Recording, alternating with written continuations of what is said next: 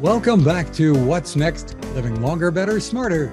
We are glad you are spending time with us and promise to make it worthwhile. This edition is made possible by Vivid Pics. So I've been in the photo business for 37 years, and I've seen a lot of things come go. But one thing has not changed, and that this wonderful thing we call a photograph captures a moment in time so that we're able to reminisce and relive those memories tomorrow. And it's important for us to do that so we can share them with loved ones and we can share them with future generations. So please don't let your memories fade. They're important. Summertime and savings. That's our focus for this episode. I'm Fred Fishkin along with Mary Furlong. Hi, Mary. Hi, Fred. I think we have some of the best guests we've ever had on this podcast episode. We do. First up, savings. Dentalplans.com has launched a dental plan finder that can provide recommendations in a hurry to help save you money on caring for your teeth. With us is Chief Commercial Officer Jen Stoll. Hi, Jen. Hi there. Thanks for having me. Jen, thank you for joining us on What's Next? Living Longer, Better, Smarter. Tell us more about your important company. I'm so impressed with its growth. And you've been there almost from the start, correct? Yes. So dentalplans.com has been around for almost 25 years. But we're also part of the last 5 years, we've been part of the Henry Schein One portfolio company, which is actually the largest software and services company for the dental industry itself. But dentalplans.com is the largest marketplace of dental savings plans and dental insurance. In fact, we have over 25 just dental savings plans for consumers to choose from. So we make it very simple for individuals, families to find a plan that's really best for their individual needs. And when it comes to dental care, saving money, what are some of the options that people have today? So, most people don't realize that these dental savings plans even exist.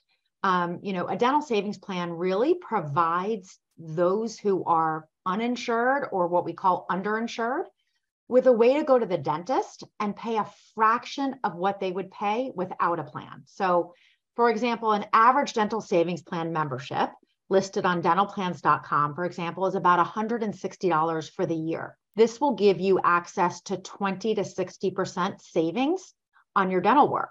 So a good example is if you have to have a root canal and a dentist can charge on average for a root canal, let's say $900. But with a dental savings plan, you would only pay $400. So for that one procedure alone, you've more than made up for the $160 cost of the plan. And so how it compares to dental insurance, which is what most people know is out there, is the fact that dental insurance has an annual maximum. So dental savings plans don't have an annual maximum, meaning you reach a maximum, $1,500 to $1,500 caps are usually associated with the dental insurance plan. You don't have that with a dental savings plan. There are also no waiting periods. So many insurance plans can have a 6-month wait for certain procedures.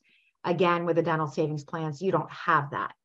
But dental insurance plans can also be good for people as well. Dental savings plans are just flexible, affordable, and just easy to use. A dental insurance plan is good for those who still have access to benefits through their employers or as part of a retiree benefit. So if the work that you need to have done is limited to maybe under a few $1,000s, then a dental insurance plan might be a great option as well. So step us through the process of working with dentalplans.com. Sure. So we make it super simple. So you have two options. You can either call us or go online. So one of the key differentiators is the fact that you can call us and we will handhold you every step of the way. We'll ask you questions, just a few questions to help guide you down the right path. So, and in fact, you mentioned we just launched a plan finder. And so we launched this same concept online very recently because we had such success with helping people have that hand-holding process on the phone. So you either call us or go online, you enter in your zip code, and then we'll ask you really what type of work is it that you need to have done. Some people just need preventative work, cleanings, x-rays. Some people know that they've been to the dentist, they have what's called a treatment plan in front of them, they have the codes and the price, and it's very overwhelming. So we can in fact go through that list with you on the phone, or now you can even enter in some of those codes online, and we can tell you what are the best plans with the highest savings based on the work that you need to have done based on that list. Also, if you have a specific dentist, sometimes people are like, I don't care how much I'm going to save. I want to stay with my dentist. So we can also help you find a plan that your dentist takes, again, either online or by calling us. It's really that simple. So I love that because saving money is really important. And I think when it's hard to go to the dentist for people. And so having that phone support to walk you through, not everybody lives in a village with all their family right down the street anymore. And so having a trusted advisor that can help with that phone support is really important. And what older adults don't like are surprises. And so if you have this onset of an event with a dental problem, or you have a tree problem, those are costs that are not in your annual budget. And so I think this news is critically important for the large audience. And you've grown fast as a company because people see the value. But let's talk for a minute about the importance of dental health to older adults as it portends overall health. Yes, so we have seen medical research continues to show that poor oral hygiene can significantly increase your risk for heart disease, stroke, and even certain cancers. And so what we're seeing is that more and more people are delaying going to the dentist because of cost, but it's actually costing them more in the long run, and they're not necessarily seeing that connection. They're either waiting too long for the procedures that they need to have done, therefore needing more dental work, or just the cost of their overall health that it's having on them. So we believe that the more people know that these dental savings plans exist, that they're accessible, they're affordable, it will provide them with a more feasible option to get them to the dentist more often. People just don't know that they exist. They don't know how they work, and they don't know how simple they are to use. And it really is important for your overall health, isn't it? Correct. It is key. The number one reason people delay going to the dentist is cost. And these dental savings plans are really the solution to being able to go to the dentist now if you don't have dental insurance, which overall is, better for your overall health. And while Medicare does not offer regular dental care coverage, many older adults have Medicare Advantage plans that can include dental, at least from the commercials that I see. What should they know about what you offer and how this all can come together? So there has been, so many of the TV ads that you see on right now mention that it includes dental. And so there are so many that think that it means all dental. And what they don't know is it includes really most include a limited dental benefit. So some give them a lump sum to go spend, some, like a dental insurance plan, it's just you reach, you max out at a certain amount. So what they don't know is that the dental that's included in Medicare Advantage is limited to a certain amount of procedures. So a dental savings plan can actually be used alongside a Medicare Advantage plan or any dental insurance benefit when you've maxed out. So if you have to go to the dentist and you need more work than whatever your plan allows, you can then get a dental savings plan to allow you to get the rest of your work that you need to have done at a fraction of the cost. That was the question I was going to ask, because I think this is the news we need to use, and we really need to get out there. So many people are without insurance and they don't seek care. So congratulations on the work we're doing. We're hoping to collaborate with you across all of our platforms because we think that we found a jewel here in terms of the match between what older adults need at this time when inflation, they're struggling, and retirement savings. And we saw this week that the growth of small business in the 50 plus audience is highest it's ever been.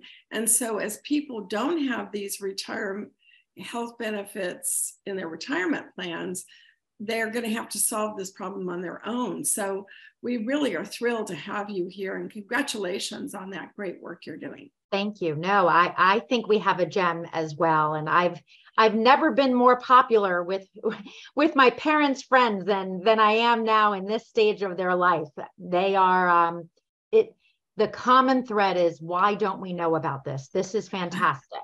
Fred, yeah.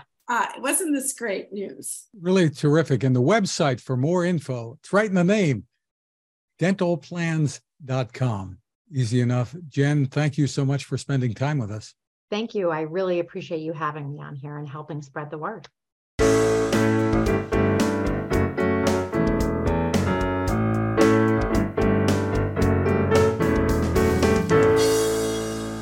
From the dentist chair, let's move over to the easy chair. Mary, we have some summer reading to do.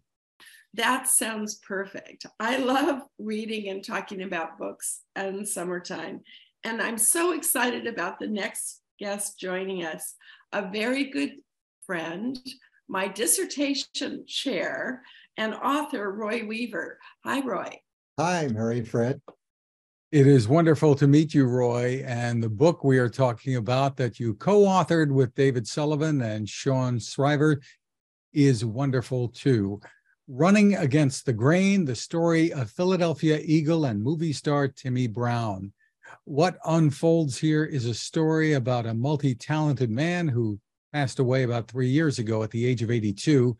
He faced so many challenges. Tell us how this book came about, Roy. One of my responsibilities as Dean of Teachers College was to host receptions for alumni around the country. And in November of 2008, I had one scheduled in Palm Springs, California. Timmy Brown came to that reception. And after a short period of time, I noticed that everyone was congregating around him. And I overheard some interesting stories and entertaining stories that he shared with others.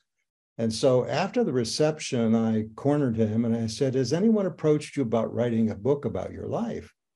He said, no one had. And I said, would you be interested in working with me on that? And he said, sure. That's how it got started. Now, he had had a cold beforehand. And when I talked to him, he wasn't sure he was going to be there. Had he not shown up, the book never would have been written. We had challenges that took 14 years to write.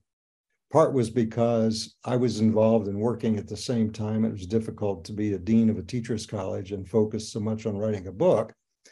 But along that way, I was very fortunate because a colleague named Sean Shriver, I discovered unexpectedly, was an education or entertainment historian. Mm-hmm. And so he was interested and he got started. We had collected mounds of data about his football playing career. And it was almost like this insurmountable mountain of information. And then I discovered that David Sullivan, who was a copy editor for the Philadelphia Inquirer and a fellow Ball State alum, had retired. And I said, hey, I'm not sure we're ever going to get this done. Would you be interested in taking a look at what we have? He said, send it my way. About 6 weeks later, he had the chapters dealing with pro football outlined and written. It needed some editing. So those were the challenges we faced. And fortunately, even after 14 years, we got it done. And Timmy had been a legend really at the college there, right? He had been. He'd set several records here as a football player. In fact, one still stands today. That's the most points scored in a game by a player. He scored 26. No one's surpassed that since he played here from 55 to 59. Well, he helped the Philadelphia Eagles win the championship for the NFL in 1960, but he wasn't that big of a person, was he, inside? No, he was around 5'10", 5'11", 195 pounds. What's interesting about that, in that 1960 game with the Eagles, they beat the Packers and Vince Lombardi. And the Packers and Lombardi had taken him off the roster the year before when he was a rookie there. So that was in his first full season. He won, with the Eagles, the national championship. Then he ended his career in Super Bowl III with the Baltimore Colts against the New York Jets and Joe Namath. Kind of bookends to an interesting career. Yeah, I mean, first he was with the Packers, right? And Vince Lombardi. You even tell the story in the book. There's so much information here. You tell the story of how Vince Lombardi even got hired, but he went from Green Bay to Philadelphia, and that turned out to be a really good thing for him, didn't it? It did for the most part. Tim was a kind of character entire life who often get into interesting situation with the coaches. He either got benched for behavior that was really probably not something he should have done, or he, in one case, walked off the team at Ball State and came back. And then he really didn't get along with the Eagles coach, Joe Kuharich. And so he didn't probably get to play as much as he might have otherwise, but he had a tendency over his life to be outspoken, often in times for a Black man who shouldn't have been probably. But he was always a person who was not afraid to say what was on his mind and take a stand. And that's an intriguing characteristic of his. Right. And there is so much history here. I mean, obviously the racial aspects and what he went through, but a lot of football history too that you include in this. And with the detail, you spent a lot of time with Timmy, and you spent a lot of time, obviously, with quite a few other people. Tell us about it. Well, I was very fortunate along the way to keep stumbling into people like Harold Jones, who was a percussionist with Tony Bennett, but they were childhood friends in Richmond, Indiana. In fact, I saw Harold Jones a couple of weeks ago in Richmond again. I've been in touch with Dionne Warwick and Dee Dee Sharp. He dated Dionne Warwick. He also dated Diana Ross. He was friends with Dee Dee Sharp, Tammy Terrell, Tom Jones. He was best man for Chubby Checker. He was best man for Bobby Bell, the Kansas City Chiefs Hall of Famer. So he really mixed with an interesting crowd of people. But he was always happier when he was just with common people. He didn't celebrate his celebrity status, and he felt most comfortable when he was with people like Rick Whitfield, which the Rick Whitfield Band is still going in LA. Holly Vest, who is a Tina Turner tribute singer. He was very close to Gene Kilroy, who's still alive. Gene was operations manager for the Eagles when he was there, but Gene's best known as Muhammad Ali's business manager. So, he was an interesting character who mixed with a lot of different people over his lifetime, some celebrity status, some just the people next door. He dated some pretty well-known women, as you say, and then after football, his remarkable story continued, right? Right. Well, he NFL Films celebrated him as a Renaissance man of the NFL, precisely because beyond football, he was an actor. He was in the first 6 episodes of MASH, the TV series. He was in the movie MASH. He was in a Robert Altman big movie called Nashville and about 14 others. He was a model for Botany 500 and for Janssen Swimwear. He was a color commentator for CBS Sports for 9 games. He was a teacher, in essence, with LA Probation, for about 5 years working with youth gang members, and the other half with adult offenders. At 50, he got married and became a father, and ended up, fortunately, before he died, to have 2 grandchildren that he celebrated and enjoyed before his death. So yeah, he was seen as someone who excelled far beyond his football skills. I think you're right about the Renaissance nature of his world, and excelling across all these disciplines, plus having the desire to help others. In his later years, you write about his battle with dementia, and of course, that's a big interest to our audience as well. Right. It was in, I think, November or October of 2015 that my wife Marilyn and I were seated with him at a breakfast place called Elmer's in Palm Springs.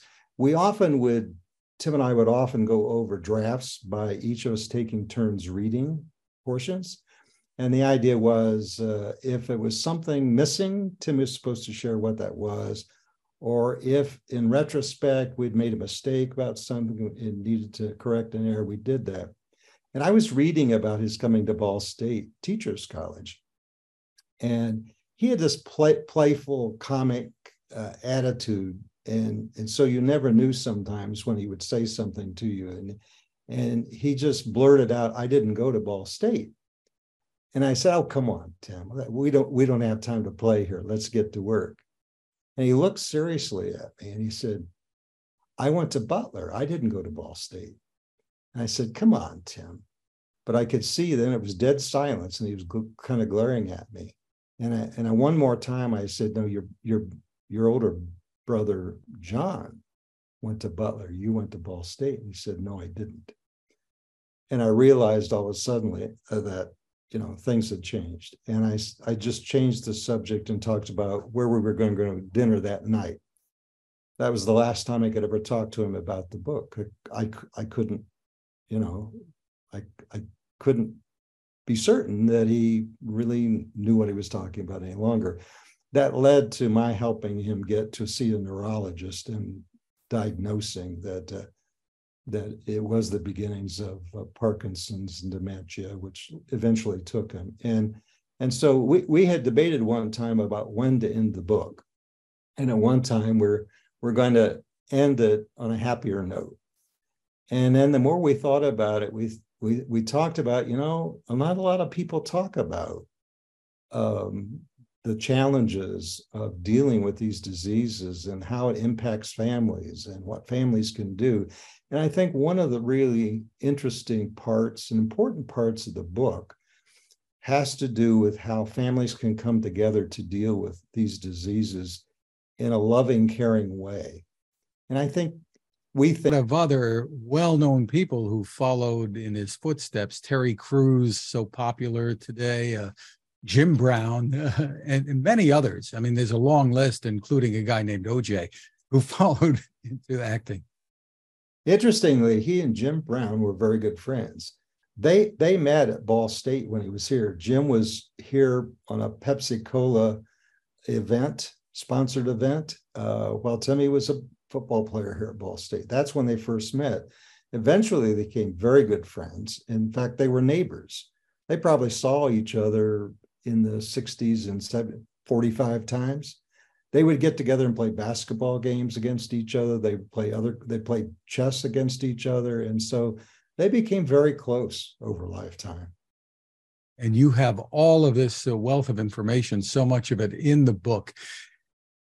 What are some of the lessons that you would like your readers to take away from this?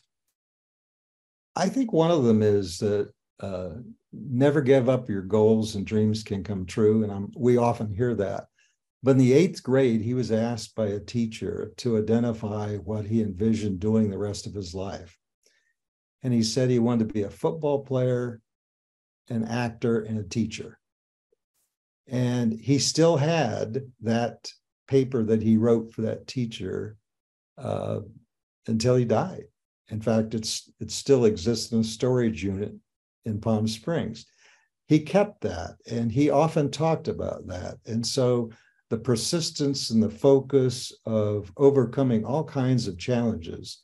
His parents divorced when he was junior high. He bounced around a couple of foster homes, was abused in one, ended up in the Soldiers and Sailors Children's Home in Knightstown, Indiana, which is kind of an orphanage.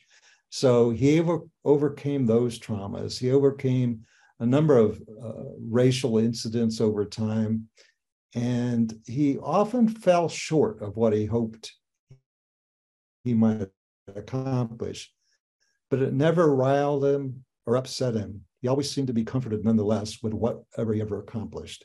And so I think persistence, satisfaction, not giving up. He was a very loving, caring person. He was very calm and humble. And I think all of those attributes really served him well. He was always one of the most interesting, friendly people I'd ever met in my life. Roy, I want to go back for a minute, because when I walked into your office as a young graduate student at USC, I had wild and large ambitions to create things. And together, you invited me to write an article with you. And I thought of it this morning when you told the story about bumping into him at the alumni reception. And the article was about the future. And it said, we could cope with the future, we could adapt to the future, or we could shape the future. And I think that that has been kind of a guiding principle of my work, is to think about how do we shape things, not just cope or adapt. And recently we did our Venture Summit, and the president of the college, who's now 90, attended the conference. And we thought she might be there for a few hours. She was there all day. And she wrote me a long letter. She was a philosophy professor, long letter about how much she got out of the conference. And I think this morning how privileged we are to have these two seminal professors in my life, and how it makes those of us who are teaching, who are trying to shape the future, it makes us want to reach out to those former students, to stay connected, and to love the fact that they're continuing to do lifelong learning. And Irene gave me a copy of the book she had just written, which is the story of her life. And so that's on my summer reading list as well. But it's been a great privilege to have you here. I do love football. I'm a 49er fan. And I just gave my son for his birthday the Brock Purdy jersey framed. I hope he has a good season. And so I wish you a happy summer. Congratulations on completing this. Thank you for signing the dissertation. I never would have had my career if I hadn't met you. And I wrote my dissertation in the beautiful Library of Congress back east, and then flew back to USC to defend it. So that was our story, right? Well, you know how proud I am of your accomplishments, and it brings joy to professors to see students do what you've done. And so you know how much you've meant to me. Well, thank you. I brought some other books that are on my reading list, and I want to share them with you. But Fred, you have one that we read and we reread, right? And I'm now even using the app because we all have to get healthier. So tell us about Dr. Roizen, and then I'll tell you what else is on my reading list. Well, Dr. Mike Roizen has the Great Age Reboot, and we've read and reread that. He was at your conference in December. Another fun title is from Dr. Michael Mosley, who makes BBC documentaries. He's also written bestsellers on health. This one is called Just One Thing: How Simple Changes Can Transform Your Life. I like these kinds of books if you're getting a theme here. So, Mary, you have a lot of other books on your summer reading list. I'll let you tell us about it. You know, I've always been a reader since the time I was 4 years old. My first publication was in Jack and Jill magazine, but this book is really high on my list. I grew up in the age of Kennedy, so it's called Camera Girl: The Coming of Age of Jackie Beauvoir Kennedy. And I think a lot of people are interested in this book. One of my friends owns a local bookstore, so I always like to support local bookstores. In fact, I wanted to buy the local bookstore, but that got vetoed. So another book that's really popular, number one on the New York Times bestseller, is Lessons in Chemistry. I should mention I'm going on vacation and visiting another friend who was in the Clinton administration with me. And his name is Abe Abramson. We're celebrating his 80th birthday at the Missoula Public Library. And so I'm taking my books to the library. That's how I'm spending my vacation. I'll also probably hike up there. And that Abe was sort of seminal in the creation of the library. There are other members of that commission, LeVar Burton, who does Reading Rainbow. So we all cared about libraries and the internet. Maxine Pedro was a co-author with me, and she also, of course, very famously co-authors with James Patterson, the New Women's Murder Club novel, 22 Seconds.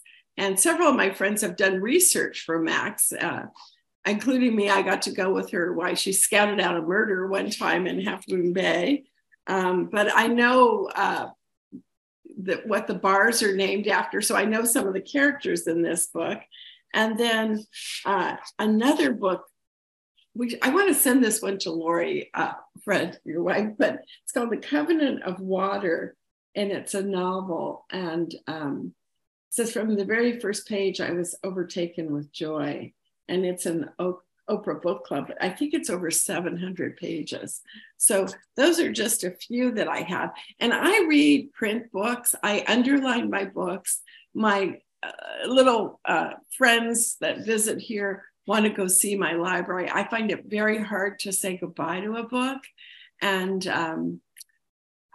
I guess I've always loved reading. And so I really appreciate the effort, Roy, that you put into the dedication to tell the story in the right way. And, I love it when people share their book list with me, their playlists with me. I like to know what's their music playlist. And of course, Fred, you have a great playlist, I'm sure. Well, I was talking about books that can transform your life. And speaking of that, more than 11,000 senior athletes have been taking part in the 2023 National Senior Games presented by Humana in Pittsburgh. Unbelievable. Yes, and our friends at Get Set Up have some athletes taking part. They do. 70-year-old Madonna Hanna from Washington is a sprinter, a former fashion executive and teacher who discovered a love of running in 2011.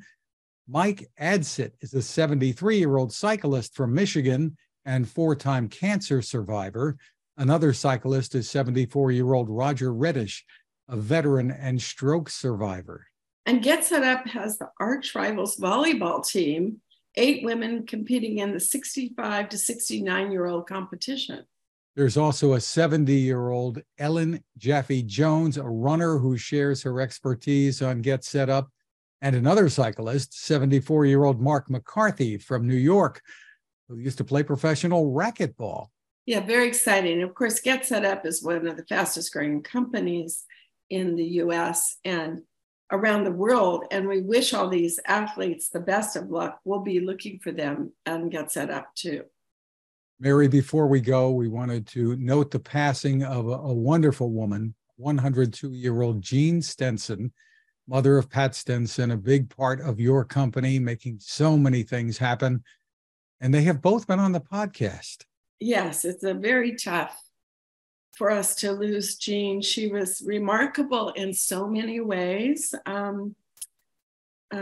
real lifelong learner who remained active in her book club, even at 102 years old. And we will miss her. Our condolences to Pat and her family. And Jean left an amazing, loving legacy. You did. We are thinking of them, great examples for all of us. So this has been a really perfect podcast for the summer. It's going to be about 104 here this weekend. So we hope everyone finds some air conditioning, some water, and hopefully you found this time well spent. I certainly did. Well, thank you all for listening or watching. We also want to thank our sponsor, Vivid Picks, at vivid-picks.com. Don't let your memories fade. You can always find us at maryfurlong.com/podcast. See you again soon.